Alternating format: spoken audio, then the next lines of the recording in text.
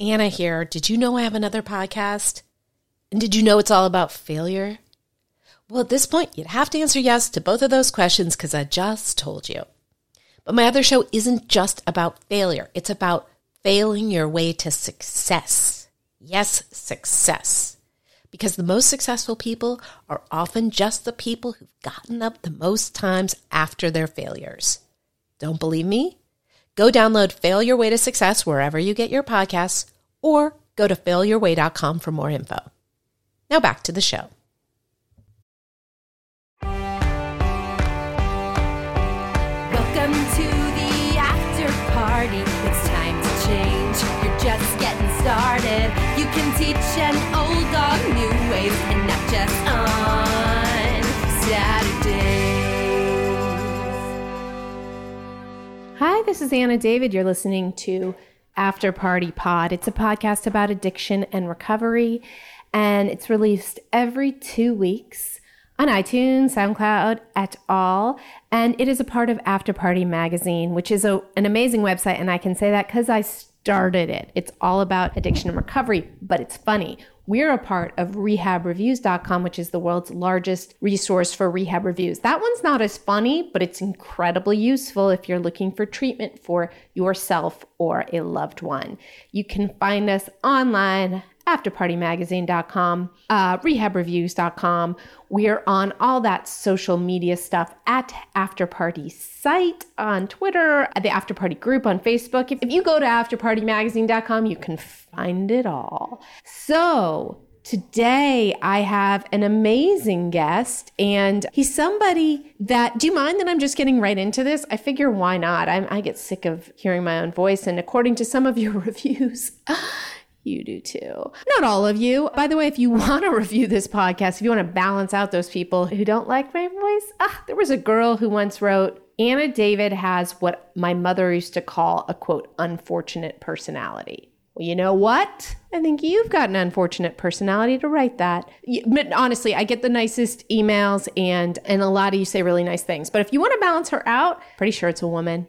I determined that at some point as I stalked her. You can go review it on iTunes and subscribe. It helps other people find this podcast. Now, anyway, today I have the author of the book, For the Love of Money. And his name is Sam Polk. And I first heard about him when he wrote a piece for the New York Times, which was called For the Love of Money, which went insanely viral in about 3 seconds. And it talked about money addiction. And I think we actually wrote something about it on After Party. And he had already been working on a book, For the Love of Money, and that is recently released. And it is, as I told him, unputdownable. I said it to him, and I'm saying it now, even though it's not even really a word.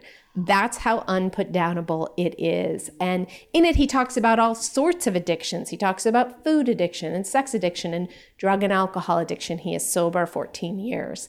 And now he's escaped from Wall Street, and he's the co-founder and CEO of Every Table, which is a social enterprise that sells fresh, delicious meals at prices everyone can afford.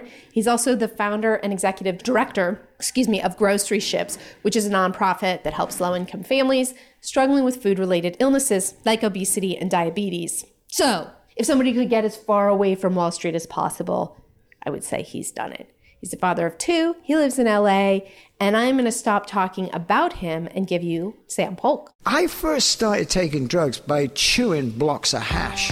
Oh my God, I think my copy has like blood stains on it from shooting up while reading it. Party animal. I hate to say that because that makes me sound Paris Hilton. I was on the, as I call it, the Autobahn to nowhere. I'm very lucky because would you have wanted to have a celebrity junkie for a dad?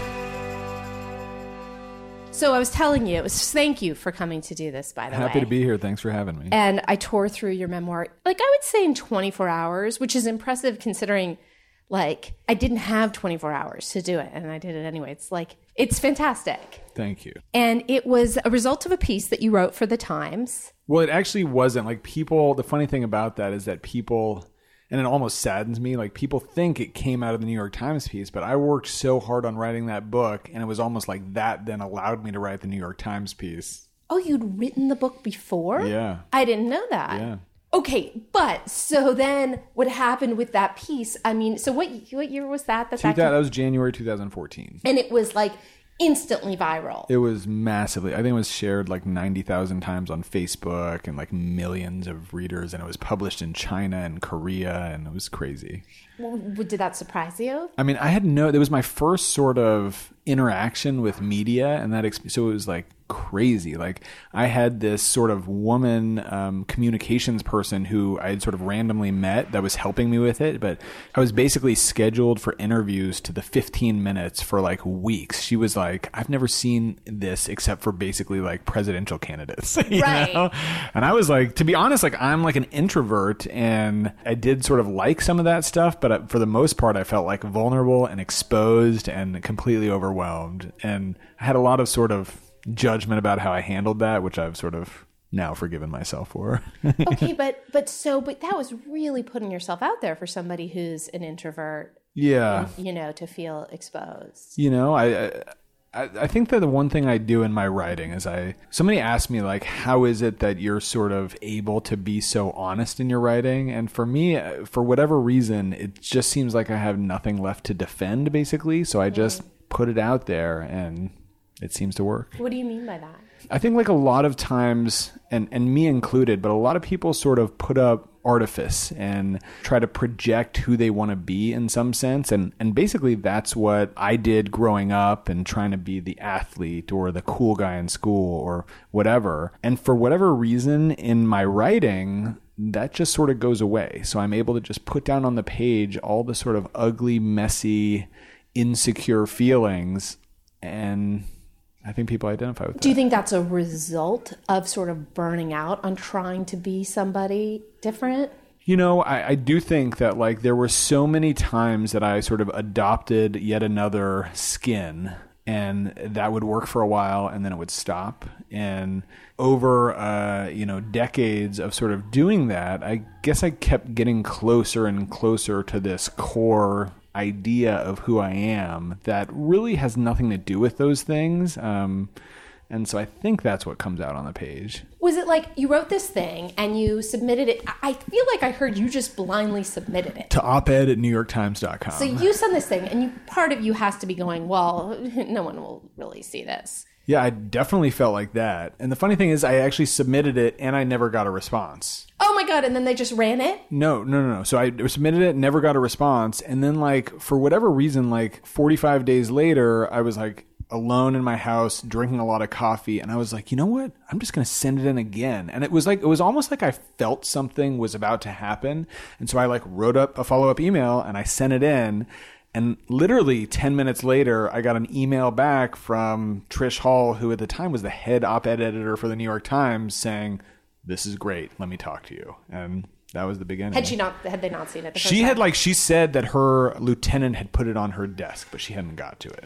And so how long between that and it running? It was probably it was probably like 2 months, because she asked me to do a revision and I had to work on that. And then there's like, the cool thing about the Times was like seeing that crazy process of like, all of a sudden it's in the system, and then you have fact checkers and you're just watching the piece get like edited down, but in a beautiful way. So it's like hardened journalists like pulling out extra words and tightening and and it's just like in the system. Have you written for other publications? Yeah, I have been published in the LA Times, the OC Register, Huffington Post, but New York Times is a different beast. Well, yeah, it's like, because I came up doing magazine. I had a Modern Love published in the Times, but the truth is, that process wasn't that different than like writing for Details used to be the best magazine, Rip Details, because that's how I would feel. I would turn in something that was pretty good, and I would work with someone who was more talented than me, who would make me sound so much better than I had, and that is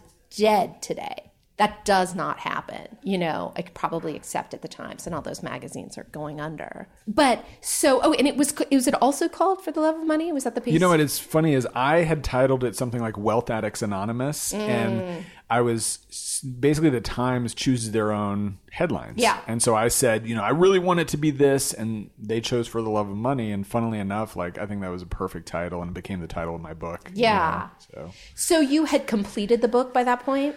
I'd completed the book. My sort of journey to get this published was like, I couldn't get an agent for the longest time. I think the agent that ended up accepting me was the 82nd sort of query letter that I had sent. Wow. And then he then was very excited about the book and submitted it to 15 publishers, and all of them but one passed, and that was Holt. But Holt wanted a full rewrite. And so it was sort of in the midst of that rewrite that the New York Times, that I wrote this op-ed. And all 81 of them were like, God damn it. You know what? It actually wasn't, it wasn't even like that. Like this guy, Greg Smith, I don't know if you heard that name, but he was this Goldman Sachs guy that published an op-ed in the New York Times called Why I Left Goldman Sachs. And he published that op-ed 2 years before I did and got a $1.5 million signing bonus or advance. And then apparently the book was awful and nobody bought it. And so all the publishing world was like terrified of like another bad Wall Street book, basically. Right. So it wasn't like I got a big advance. But what I was so excited about is like, I would never have imagined that Scribner, who I had known for a long time, Hemingway and F. Scott Fitzgerald. And I remember when my agent like asked me to go to a meeting with them, the guy who runs Scribner, Colin Harrison, was a professor at Columbia when I was there. And I tried to get into one of his classes. And he basically rejected me. And so I remember like I walked into Scribner and all of a sudden it was one guy and then three people from the PR team. And then Colin Harrison walks in and sits down and they're like looking at me and then he's like, "We love your book." Were you like, I tried to get into your class? Of course I did. I told him that. Yeah. And, I was in New York at the time because I was in the midst of this like crazy, Today Show and CBS and CNBC and blah, blah, blah. And so like I walked in there and I was just like, it was one of those weekends, like you'd always sort of Dreamed wanted. of. Yeah. Yeah. I mean, I hadn't really dreamed of it, but like, Yeah. it was all for a few minutes, Everything was I was the perfect. most interesting person in the world. You know what I mean? I know. And so just for people who don't know, I hope they're all madly Googling the New York Times piece right now and reading it. But let's talk about your journey and specifically about the addiction. I find the money addiction fascinating because people don't talk about it. That's right. That's right. So tell me about, the emphasis on money when you were growing up and how that manifested, how the, played out for you. So my dad, we grew up in Glendale, California, a suburb of Los Angeles. And my dad was this sort of Willy Loman type character, this sort of out of work salesman who had these huge dreams of, selling a screenplay or selling a business for millions of dollars. But that sort of fantasy contrasted with the reality of our lives, which was, junky cars that broke down and, rented houses and the power getting turned off because we couldn't pay the bills. And, there was actually also a lot of tension between my parents in my house. And, the only thing that was as big as my dad's ambition was basically his anger. And so I think from a pretty early age, I had this belief that money was going to fix everything. It's what my dad believed, but it was also like my sort of early experiences were, being this sort of like chubby, insecure kid that could not figure out how to exist in the world. And so we were talked about the skins earlier, but from a very early age, I was trying to figure out what I could do on the outside that would make me feel how I wanted to feel, powerful, important, solid. And I thought that, in the end goal was basically that money was going to get me there. Mm-hmm. So anyways, when I was, young, I was in LA and then I got into Columbia and then, basically started down the drug and alcohol path. And we can talk about that. But I sort of, went through that and then somehow, despite, having been arrested 3 times and kicked out of Columbia and kicked off the wrestling team and, I ended up still getting a job on Wall Street. Mm-hmm. But you weren't the only one still getting a job on Wall Street after all of that, right? Well, I would say I wasn't the only white male Ivy Leaguer to do that. I mean, that is the thing about privilege, right? Is like Columbia protects its own, and that is not something that's given to a lot of people. So you get this job and you start making real money. And what happened? Did that sort of set off the phenomenon of craving? I mean, I think I had the craving from the beginning, like I remember when I got my first bonus and it was like $40,000, and it was the first time that I didn't have to check my ATM balance, when I took out money, and wasn't living paycheck to paycheck. And it felt so good to have that. But even, shortly after that, the thing that's tough about Wall Street is like sitting next to, you're on a trading floor and everybody sits next to each other. So I'm excited about my $40,000 bonus. And then I hear a whisper that the guy down the row got paid $2 million that year. Mm-hmm. And, it just started to feed this thing. And so by the time I was like 26 or 27, I was making hundreds of thousands to $1 million a year and living this life that I had always dreamed of. So, it was actually before Uber. So, I had these black cars picking me up from the airport back when that actually meant something, and staying at, Ritz-Carlton's and flying first class and spending $700 on a hotel. But I remember this moment when I was out at this club in Vegas on this broker boondoggle. So brokers basically facilitate trades between hedge funds or banks, and they basically have this unlimited expense account. So this broker had flown us in a helicopter to the airport, flown out to Las Vegas, staying in a fancy hotel, going to Nobu for dinner. And then that night we were at this spectacular club, and it was thumping music and tons of beautiful women and champagne all around. And I was actually sober at that point, so I wasn't drinking. I was actually just sitting in the corner, sort of wrestling with this thought, which is that even though my life looked like I'd wanted it to look since I was a little kid, I felt just like I always had. Right. And the funny thing about that moment is, like, if you read any Wall Street memoir, they have that moment. It's almost a cliche. It's basically like the I feel empty moment, I think fortunately for me and the book and everything, like, for me, that sort of realization was just the beginning of really this journey to sort of figure out where this desire for money and this sort of hole that had been created inside me was from, So what about all the people out there that, the people on Wall Street who are writing the memoirs are the ones that had the epiphany. That's why they're talking about their moment that it's empty. What about all those people that aren't, the majority?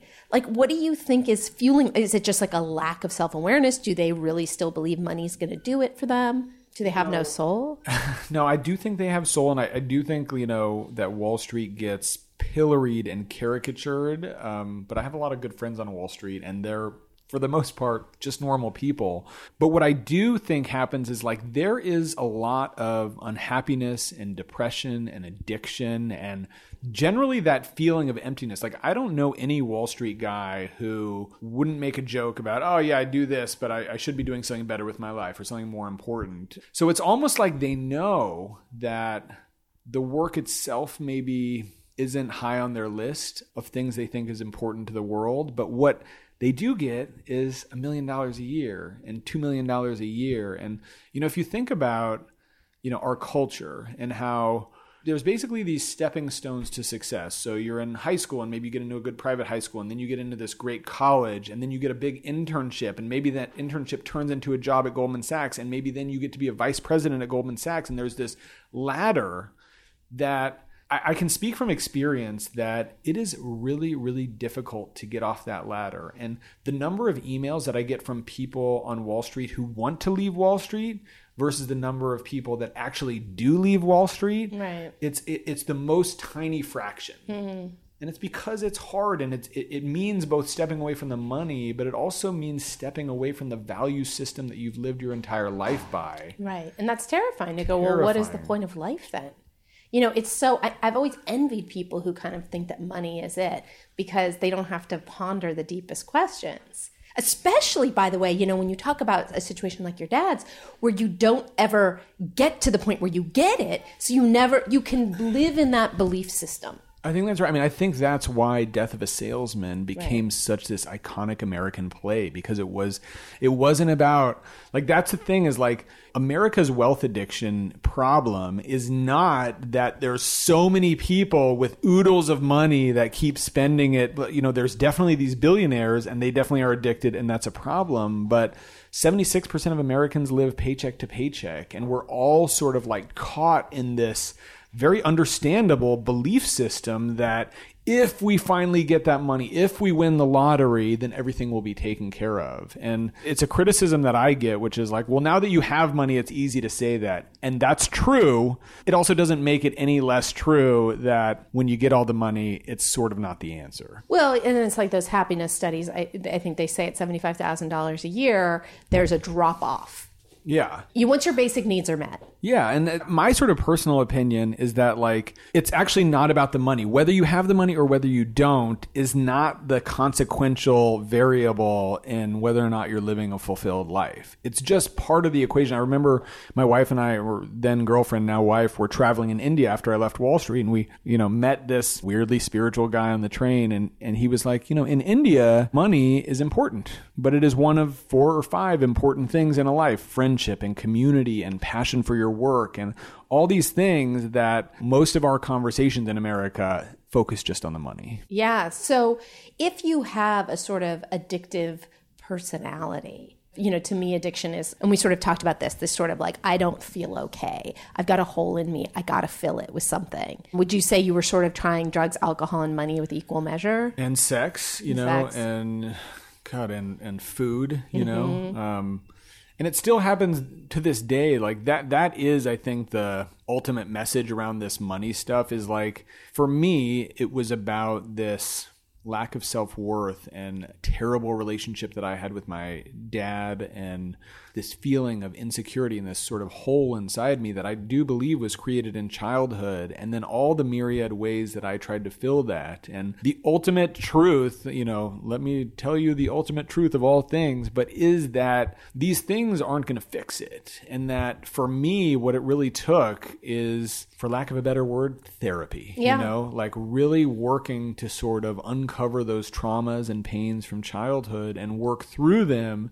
And that sort of process for me was really about filling up from the inside and healing just a little bit each week so that I could build up a sense of self that was enough to sort of withstand or take its own belief system as the sort of operating principle. And you ask about the people on Wall Street, like that's what's missing, is like, they are great people, they're nice people, they're married, they're, people think that it's all sort of Leonardo DiCaprio snorting cocaine off people's, bottoms, but it's not that. It's just oftentimes people that, and this is my sort of judgmental view from the outside, that don't have a core, that aren't strong enough to say, or maybe just different from me, but aren't, about to say, this is what I'm about. This is what I think is valuable, and it's different from this world. And so even though the culture says this is important, and I mean the broader culture, but also, it's hard to understand, like, you're in the Wall Street culture. It's a cloistered culture where, making $800,000 a year is seen as failure, and making $50 million a year is very possible. So most of the people on Wall Street feel like they don't have enough, feel like they're not as successful as they want to be. Right. So what was interesting to me is the way you came to therapy. Like, you went in. Are you still with that therapist? Yeah, I saw her for basically 12 years. She would, react in umbrage if you called her a therapist. She's a spiritual counselor. Right. Yeah, I don't see her right now, but she has been a huge blessing in my life. So you were brought to her by an ex-girlfriend. Yeah. And you were very cynical about this process. And then it turned out that she was sort of the key to your healing. Well, that, it's funny because my dad was a sort of, I would call him a pseudo-intellectual guy, but it was always, about reading Thomas Friedman in the New York Times, and let's have an intellectual discussion about things, and what is your degrees and where you're schooling from. And that's why, one of the reasons that Columbia was so important to me. And then all of a sudden I meet this woman who didn't have a PhD, wasn't even really licensed, hadn't gone, I don't think she'd graduated high school. Right. So I was very dismissive of her.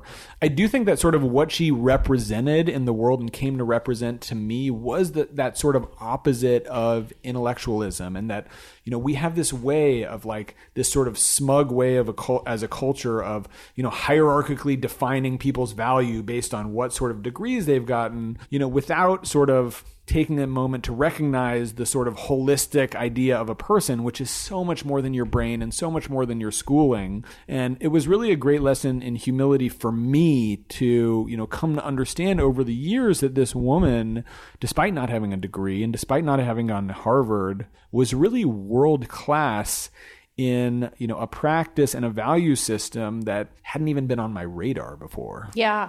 And do you think that prepared you for the sort of, I don't know if sobriety involves spiritual work for you? For sure it did. It does. So, okay. And so in terms of drugs and alcohol, so you were eating, you were doing all of it.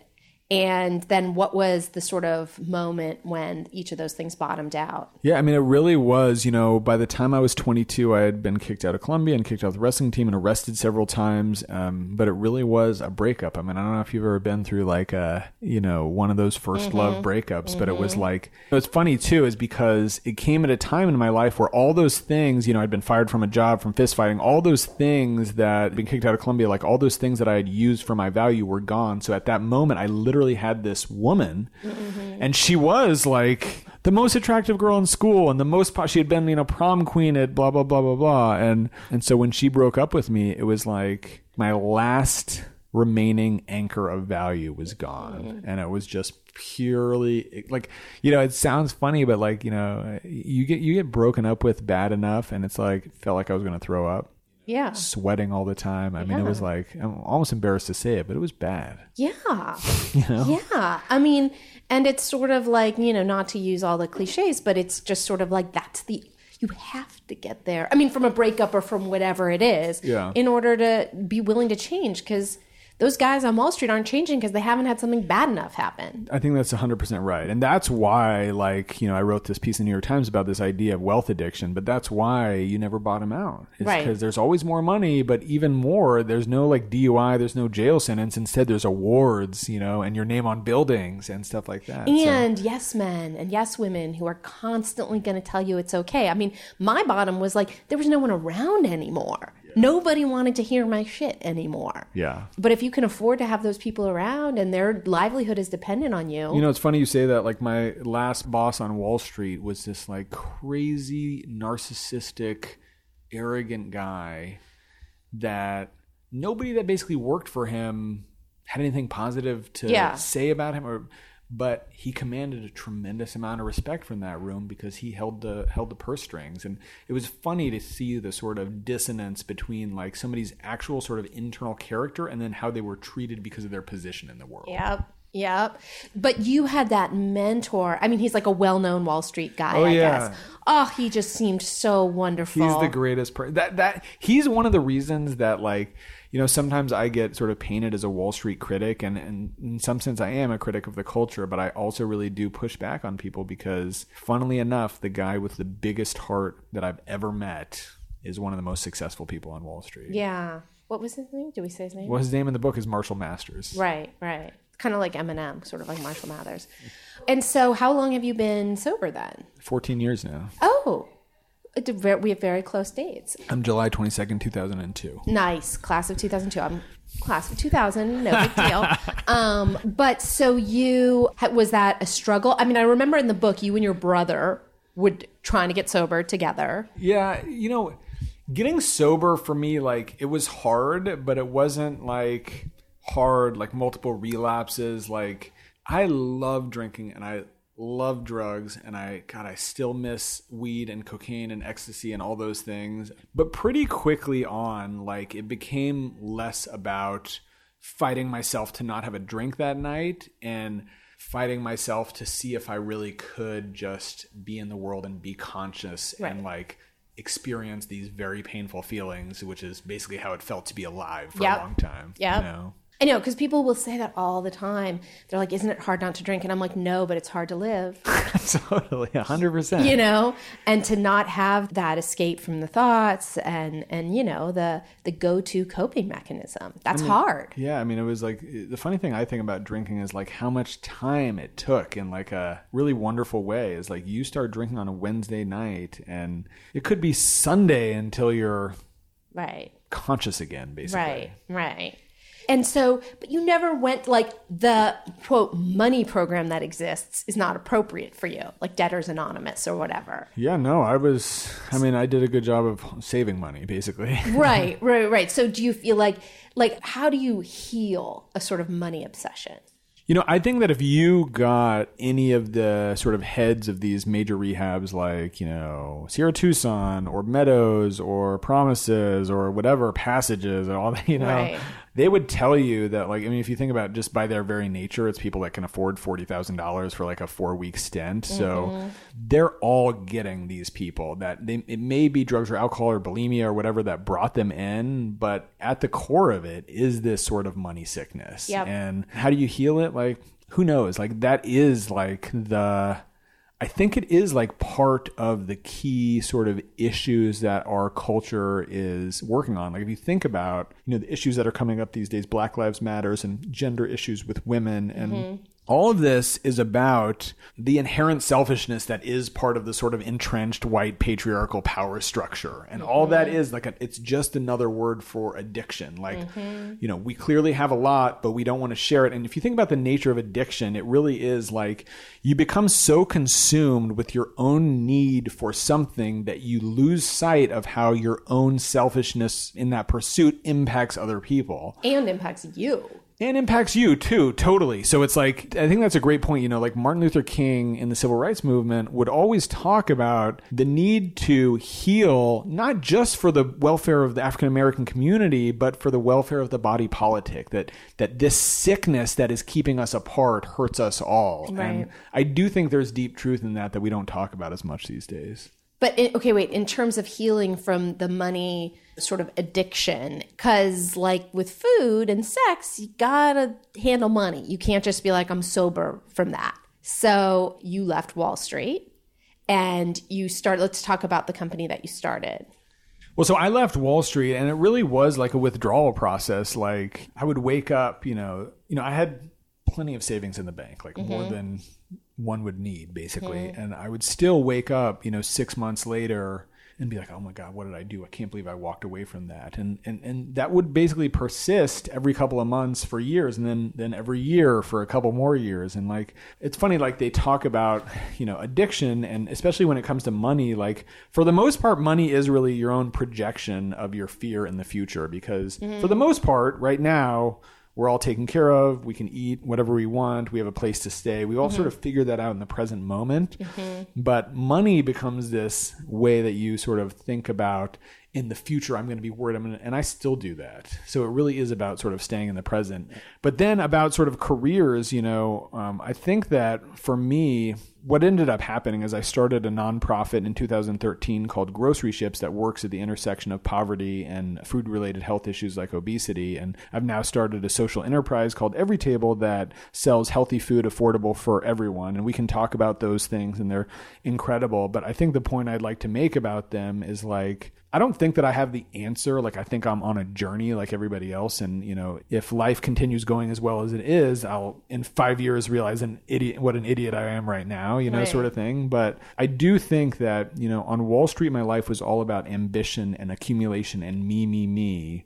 And now I've found work that touches on that stuff. They're still sort of harnessing that competitive side of me, but is really about service and helping people that are less fortunate. And I don't mean to like say myself as a Jesus figure. Like, it really is, you know, I've come to believe in the deep importance of finding work that you are emotionally connected to, that you think is not only like interesting, like that's what Wall Street guys always say to me. They're like, I don't think I don't want to lose the intellectual challenge of Wall Street. And the truth is, the world is intellectually challenging. Like, just here's the Brothers Karamazov. Go and read that. You know, you'll be intellectually challenged. But what it's really about is finding work that you feel really proud about. Like, this is what I'm doing in the world, that I want to put my flag in the ground. And for me, that's been sort of more important than the money or intellectual challenge. And so how it's based here, this company? Yeah, so Every Table has gotten this like crazy amount of press these days. So basically it's a social enterprise that opens grab-and-go storefronts selling these incredibly fresh, healthy, delicious meals made by some of the best chefs in the country. But because of our sort of innovative business model in terms of keeping cost structure low, we're able to sell not only this incredible food for $8 in sort of more affluent areas like Pacific Palisades and Santa Monica, but we also open storefronts in what are called food deserts, where there's neighborhoods where there's very little fresh food and tons of fast food, places like South Los Angeles, Inglewood, Compton. And in those places, we opened the same stores selling the same food, but they're selling the food for $4, so cheaper than fast food. Yeah. Where's one near here? Yeah, there's one in South Los Angeles. It's 1101 West 23rd Street at the corner of Union and 23rd. And you got one in Hollywood? It's coming. Okay. Yeah, You want to open it at WeWork? Hollywood, we could use it. It's a cultural wasteland around here. Yeah. Pizza. We'll try to open one. Yeah, do it for me. So today you are a father of two. You live here in Los Angeles. I'm a father of two, married to my wife, and we've got a 1-month-old and a 2.5-year-old. Mm-hmm. And are you writing another book? You know, I'm writing. It's harder these days, and I haven't sort of picked a book, but it's definitely a dream of mine. And there is some interest from Hollywood in your current There's book. interest in Hollywood. I'm particularly gratified that this guy, John Gatins, who is the writer of Flight, which is one of my sort of favorite sobriety movies, although I know it's not one of yours. No, it's not. I'm so sorry, John. Yeah, he'll be devastated to hear that, I'm sure. But I loved it, and he's interested, and that's a total crapshoot if the movie's going to be made, but it would be cool. Mm-hmm. Well, and then, in terms of like any sort of spiritual practice that helps you stay centered and happy and focus on the right things. Yeah, I mean, for me, it's, going to meetings, going to therapy. I also do these things that I don't like saying these things like these are the answer, basically, but some of the things that I do to stay grounded is like in the morning, I'll do sort of a humility list is what I call it. So I'll basically just write down, and I have just a list of these on my computer, like all the people in my life that I basically feel responsible for. So that's, my wife and my daughter and my brothers and sisters and my parents and my friends and the people that work for me. And I'll just go down one by one and think like, is there something that they need that I can give them? Wow.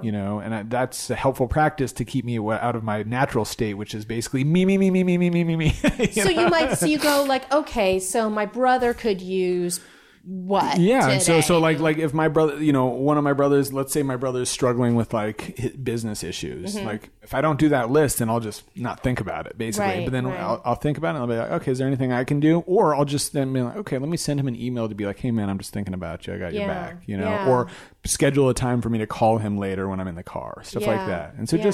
it is not in my sort of pure nature to just be, I'm self-centered and obsessed with myself half the time. So it's helpful to me to sort of figure out sort of a forced way to sort of think about and consider what other people need. Yeah. So if people want to find out more about you and the book, and where's the... There's so many places to go. I Yeah. mean, what I prefer people go is to Amazon and buy For the Love of Money by Sam Polk. You can always also go to everytable.com to learn about the business. You can go to groceryships.org to learn about the nonprofit. You can go to sampolk.me to learn about me. So many places. You could do the social media thing too. Yeah, all the @SamPolk on Twitter and Facebook. Or no, I think on Facebook it's like @TheSamPolk, which is awful, but they didn't have @SamPolk Yeah, some available. other Sam Polk got in there. So, Damn it. I know. Well, thank you so much. This has been a pleasure. Yeah, my pleasure. All right, so that was Sam Polk on After Party Pod. You can find him online, sampolk.me, and some other places that he just told you about. If you want to listen to my other podcast, it's called You've Got Issues with Anna David. You can find that wherever you found this.